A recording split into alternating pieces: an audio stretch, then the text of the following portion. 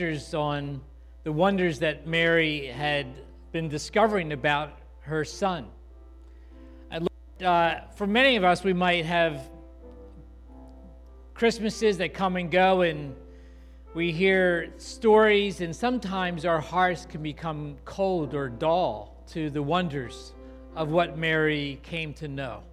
And so, God, we pray that through your Spirit that you would ignite in our hearts a new wonder about who you are, Jesus, that you would also ignite in the hearts of these young ones a greater affection for you. And Lord, meet us through your word, through your Spirit, even in this weak vessel. And we pray this in Jesus' name. Amen.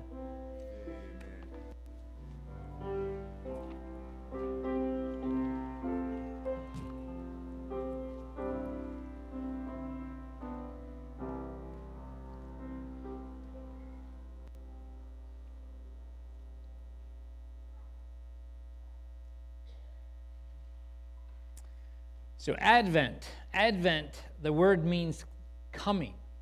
And in this season, we celebrate the coming of Christ who came 2,000 years ago. We enter into the anticipation, the expectation of those saints that were looking forward to Christ's coming. But knowing that Jesus has already come, we are also people that look with anticipation and expectation and hope for Christ's return, who promises to come again. And so during this season, we have been looking through a series, or begun to look through a series of prophecies from the minor prophets, not minor because they were insignificant, but because they were small in how many words they communicated, but they communicated powerful, important prophecies concerning the coming of Christ.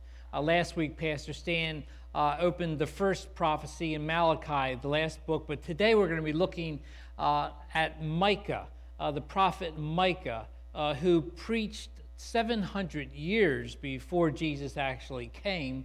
And we find that in Micah, he actually gives us the most precise and detailed prophecies concerning the exact place upon which the Savior would be born, aspects about the nature of his character. And so we look at this from Micah chapter 5, verse 1 through 5. Let's follow that with me. Now muster your troops, O daughter of troops. Siege is laid against us. With a rod they strike the judge of Israel on the cheek. But you, O Bethlehem Ephrathah, who are too little to be among the clans of Judah, from you shall come forth for me one who is to be ruler in Israel, whose origin is from of old, from ancient days. Therefore he shall give them up until the time when she who is in labor has given birth. Then the rest of his brothers shall return to the people of Israel, and he shall stand and shepherd his flock in the strength of the Lord, in the majesty of the name of the Lord his God. And they shall dwell secure, for now he shall be great to the ends of the earth, and he shall be their peace. This is the word of the Lord. The prophet Micah lived during a turbulent time in the divided kingdom of southern Judah and Israel, and in the political dark and turbulent times of the kings of Judah, Jotham, Ahaz, and Hezekiah in the 8th century before Christ came. And one of the key themes that Micah was about was to be God's mouthpiece or spokesperson concerning the judgments upon the nations for their persistent sins and their covenant unfaithfulness. At this time, God's judgment had already descended upon the 10 northern tribes of Israel. They had already been actually defeated. Samaria had been captured, the capital of Israel, and the 10 tribes had been taken into exile by the Assyrians. And now Sennacherib, the present king of Assyria, is gobbling up cities and vulnerable towns around Judah like a Pac-Man, and the city of Jerusalem is under attack, under siege, and they are feeling the heat of their situation. But Micah's message was not only about God's judgment, it was also about God's forgiveness. It was about God's covenant faithfulness and the promised return to redeem and to unite and to restore through a shepherd ruler. Yet, like many of us, we feel the power of overwhelming darkness that surrounds us at times. It is too hard sometimes to see the light of God's promised grace. In chapters 4, verse 9, God says through Micah, "Now why do you cry aloud? Is there no king in you? Has your counselor perished? That pain seized you like a woman in labor." Tuesday night, I believe, I came down with food poisoning.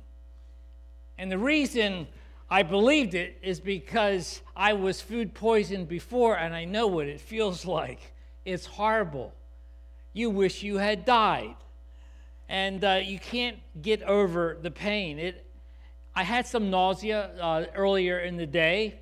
I was not feeling right, and I got home, and I thought, well, maybe I just need to rest.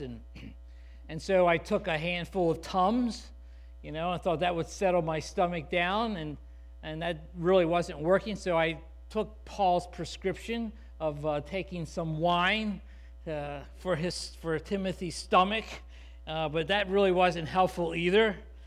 Maybe I just need to get some sleep. And so after a brief period of resting, I was awakened by violent cramping of the most excruciating manner. Nothing I could do would stop the torture. I was crying out, "Jesus, help me! God, help me! Jesus, help me!" And let's say I wasn't feeling much help. There was no relief, at least for a long time, and then there would be a period of rest, and I would lie down, my weary body on the bed, and then soon I would be reawakened with a sudden, violent, agonizing cramping, and I would go into this crying out again. Now, Maria told me later, she says, "Now you know what it feels like to be a woman in labor." I spent most of my evening in the bathroom or in any bathrooms I could find in the house. Now, in the moments of overwhelming pain and crying out to God with no relief, my mind went to these thoughts. God is punishing you. You are such a big sinner. You are getting what you deserve. What sins have you committed that you haven't confessed? Now, I knew those voices were distorting the truth, that they were lies, but they felt true at the time. I knew in my head that God does not treat his children like their sins deserve. I knew that we have a Father who allows us to experience hardship as a good, loving Father does, bringing discipline to his children to help conform them to the holiness of his Son. But at the time, I did not feel that. In those dark times of unrelenting pain, in the discouraging times when all you feel is gloom and doom, it is easy to go there. It is where the people of Judah went as they saw only dark signs around them.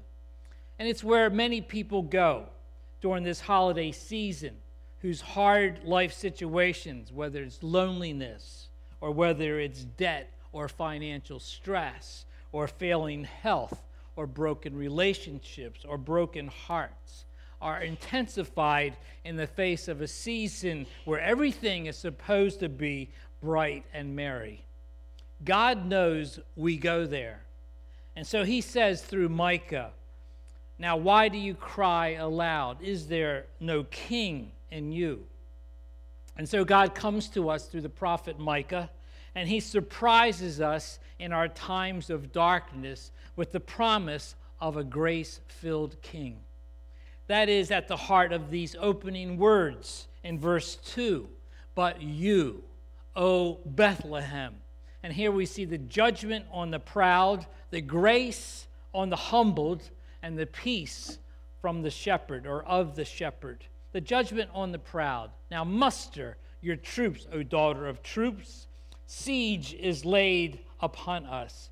Chapter 5 follows the theme of God's hand of judgment, the chronic because of their chronic rebellion and their unrelenting sinful pride by the agency of the Assyrians. It focuses on the present distress of their situation, that King Sennacherib had laid siege against Jerusalem. Micah 4:11 says, "Now many nations are assembled against you. Let her be defiled, and let our eyes gaze upon Zion." But in these words from the opening of chapter 5, there's now muster your troops, O daughter of troops. There's somewhat of a play on words, a sarcasm. They do not have the wherewithal to defend themselves. It is a pitiful picture of a city and a people on the brink of utter ruin.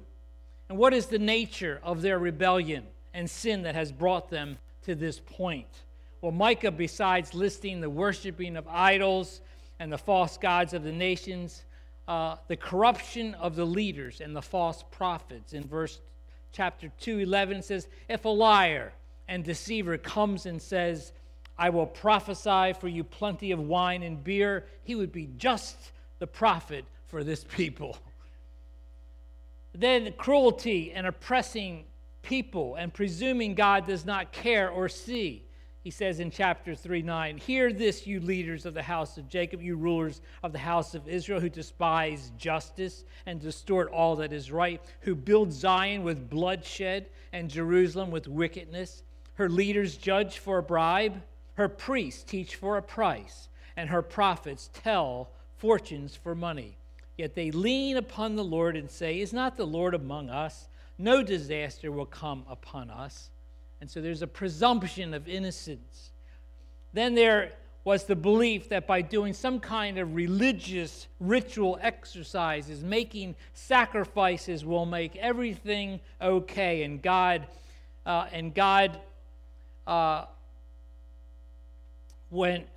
would be fine with that, even though they had no sincerity of repentance. One of the most famous verses many of us remember or even repeat raises this proud form of worship of God in Micah 6, starting with verse 6.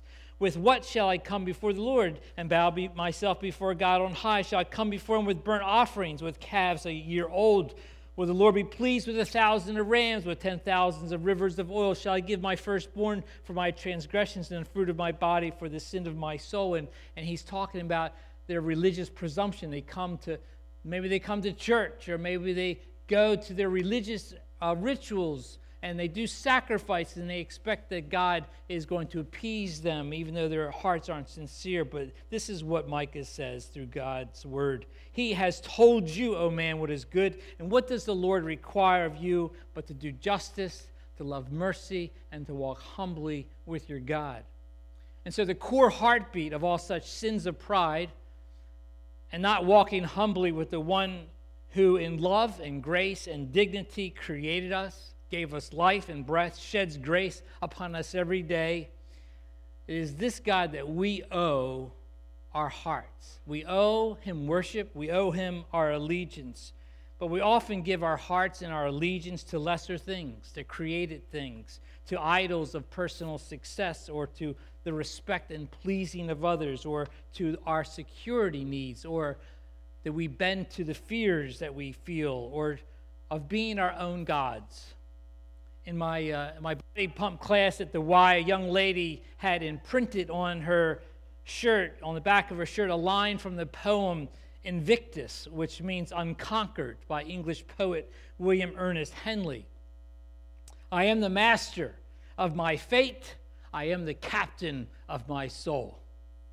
Now, while normally it's thought of as a declaration or a call to self-discipline and fortitude in adversity that many esteemed leaders have recited, whether it's Nelson Mandela or Winston Churchill, it can also be used as a declaration of prideful arrogance and self-absorbed callousness, such as the Oklahoma bomber Timothy McVeigh said in his final statements before he was executed.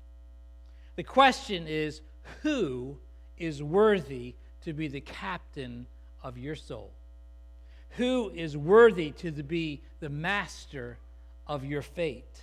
These are God questions, And Micah reminds us what God requires, that we should walk humbly with our God, to do justice and to love mercy.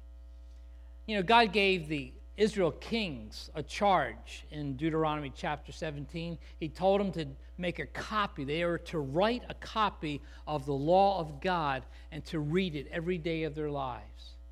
And it says that they should not consider themselves better than their brothers.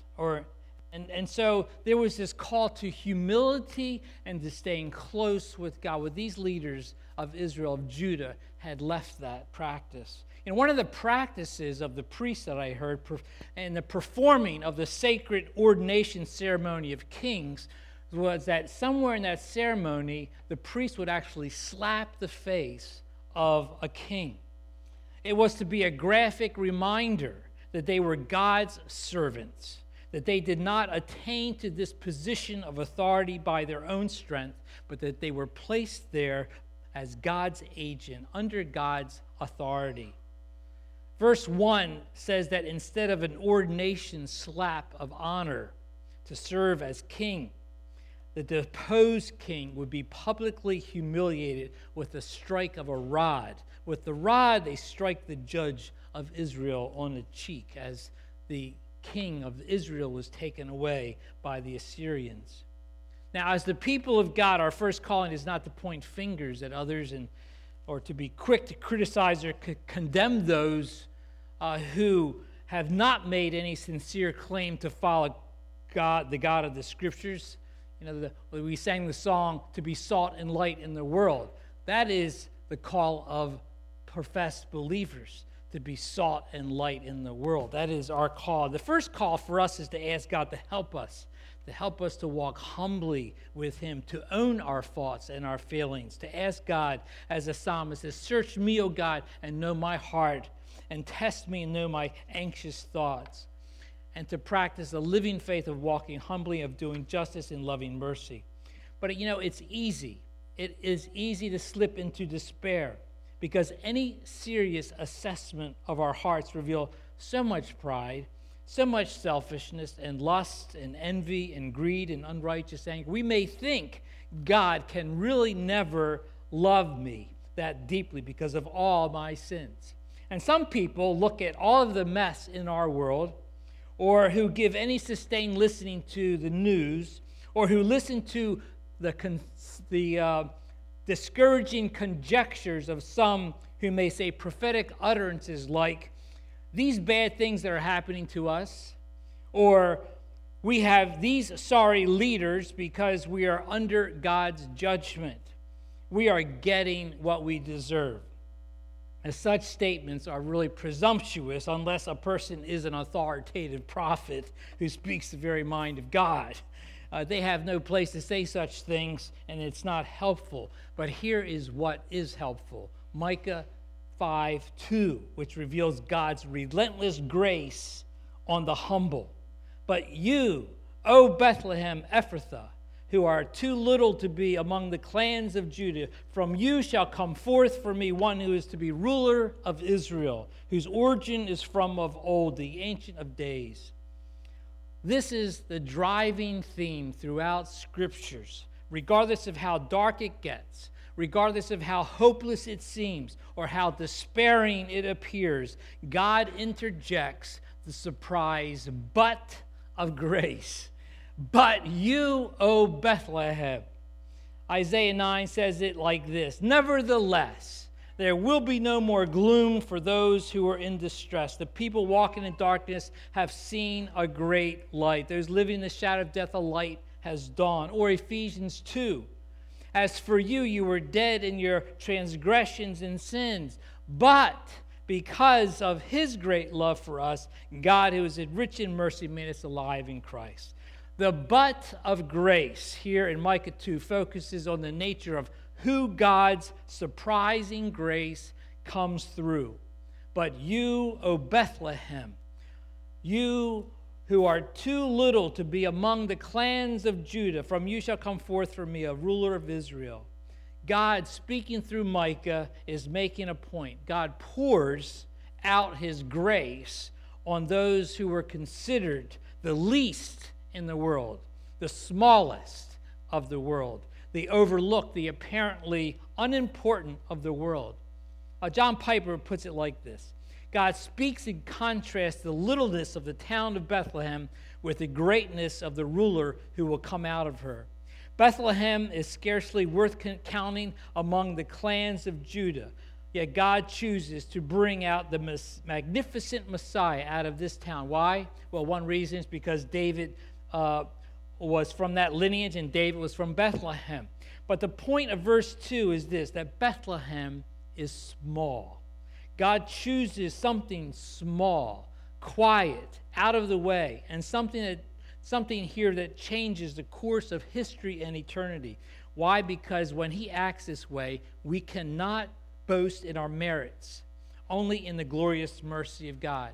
We can't say, well, of course he set his favor on Bethlehem. That's such a great city. All we can say is God is not impressed with bigness. When God chose to replace King Saul, he sent Samuel to the little town of Bethlehem. When he chose the sons of Jesse, he set his favor on the youngest, not the oldest. When God chose a man to defeat Goliath, it was little David. And when he chose a weapon, it was a slingshot.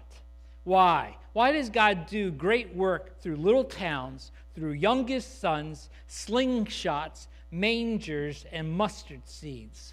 Well, David tells us in 1 Samuel 17, before he slays the giant Goliath, I come to you in the name of the Lord of hosts, the God of the armies of Israel, whom you have defied.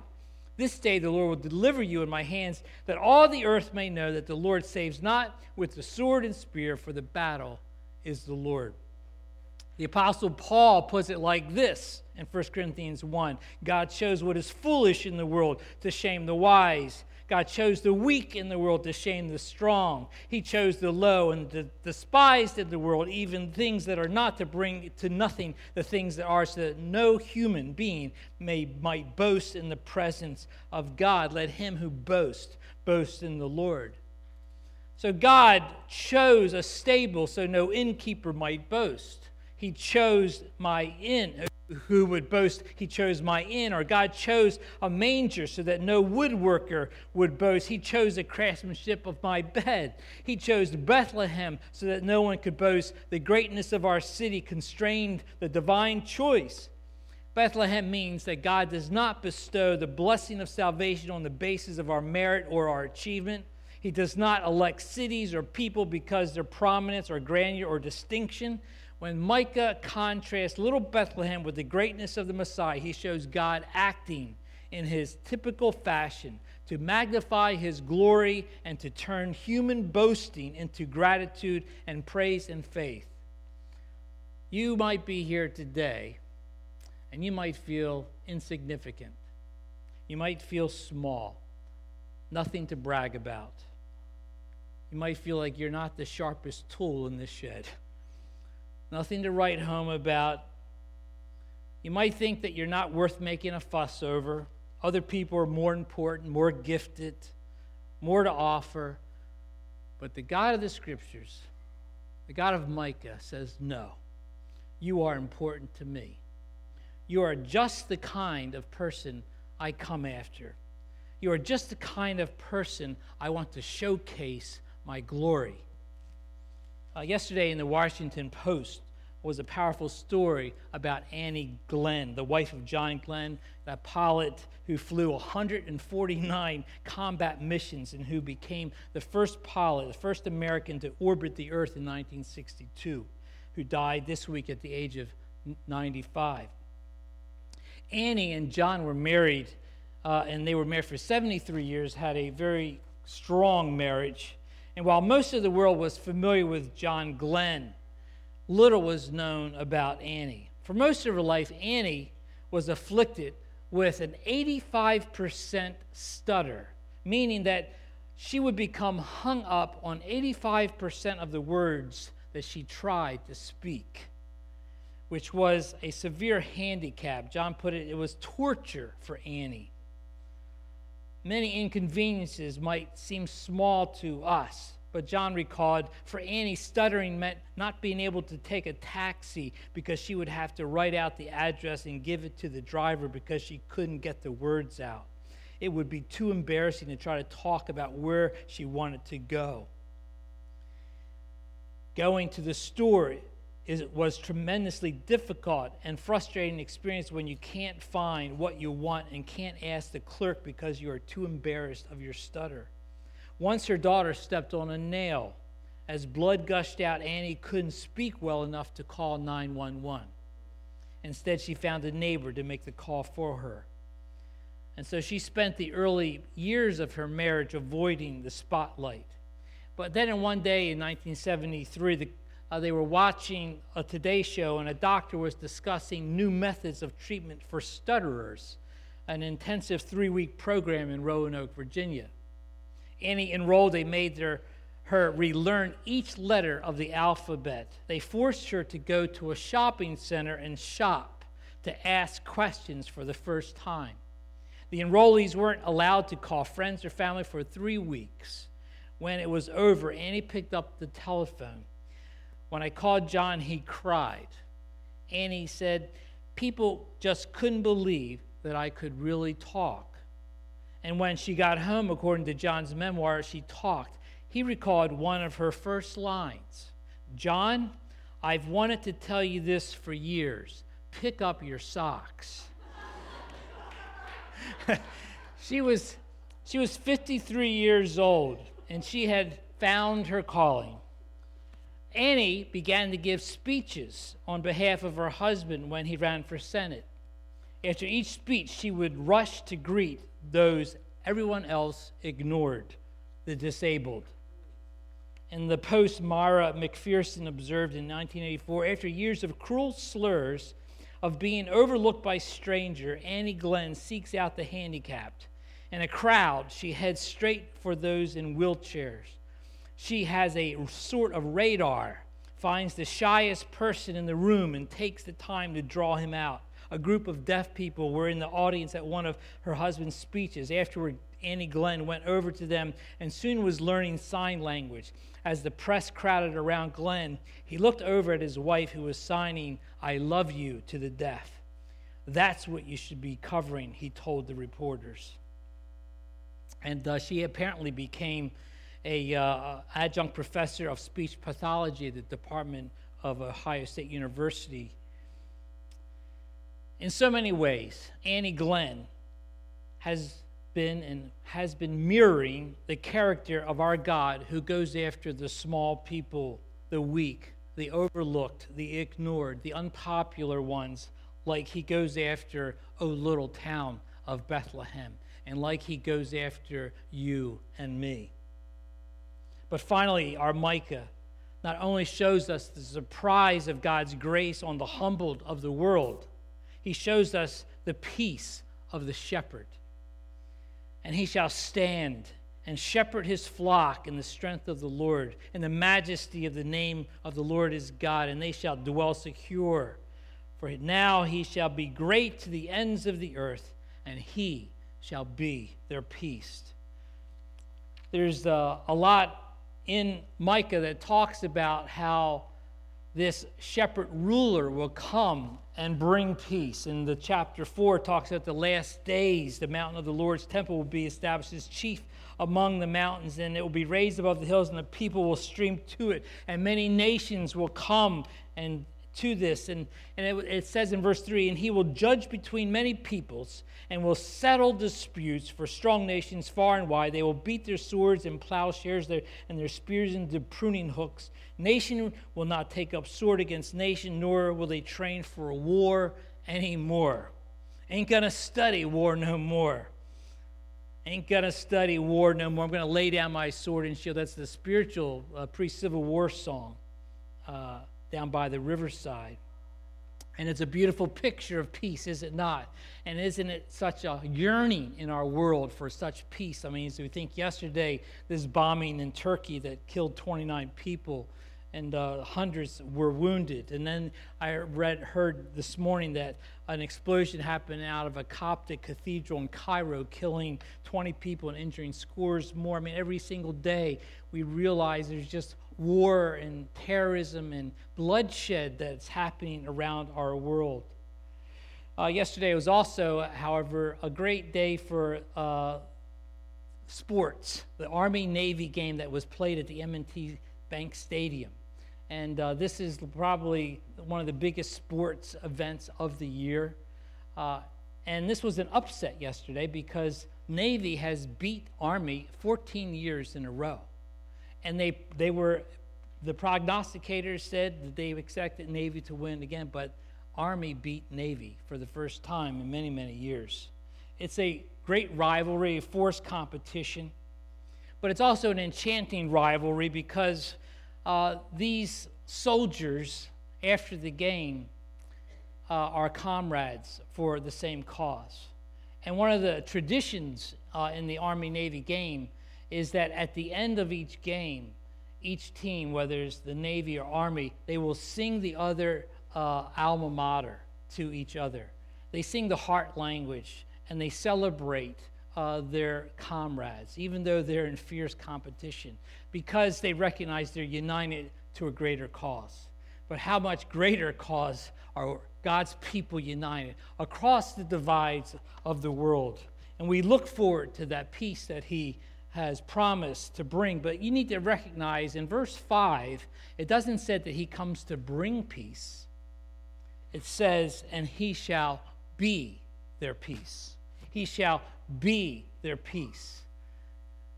Well, what does that mean? Well, Ephesians 2 tells us, for he himself is our peace, who has made the two one and destroyed the barrier, the dividing wall of hostility. Through his blood, he has made peace. Through the cross, he has made peace. Romans 5 says, therefore, since we have been justified through faith, we have peace with God through our Lord Jesus Christ, through whom we have gained access by faith into the grace in which we now stand. We rejoice in the hope of the glory of God. The last words of Micah reveal the ultimate peace that this shepherd ruler came to bring was the peace as a redeemer of sinners, as a reconciler to address and to remove our sins from our lives, that we might be reconciled back to a holy God and Father through the blood and the death of a perfect Savior. It says, who is a God like you who pardons sin and forgives the transgression of the remnant of his inheritance? You do not stay angry forever, but delight to show mercy.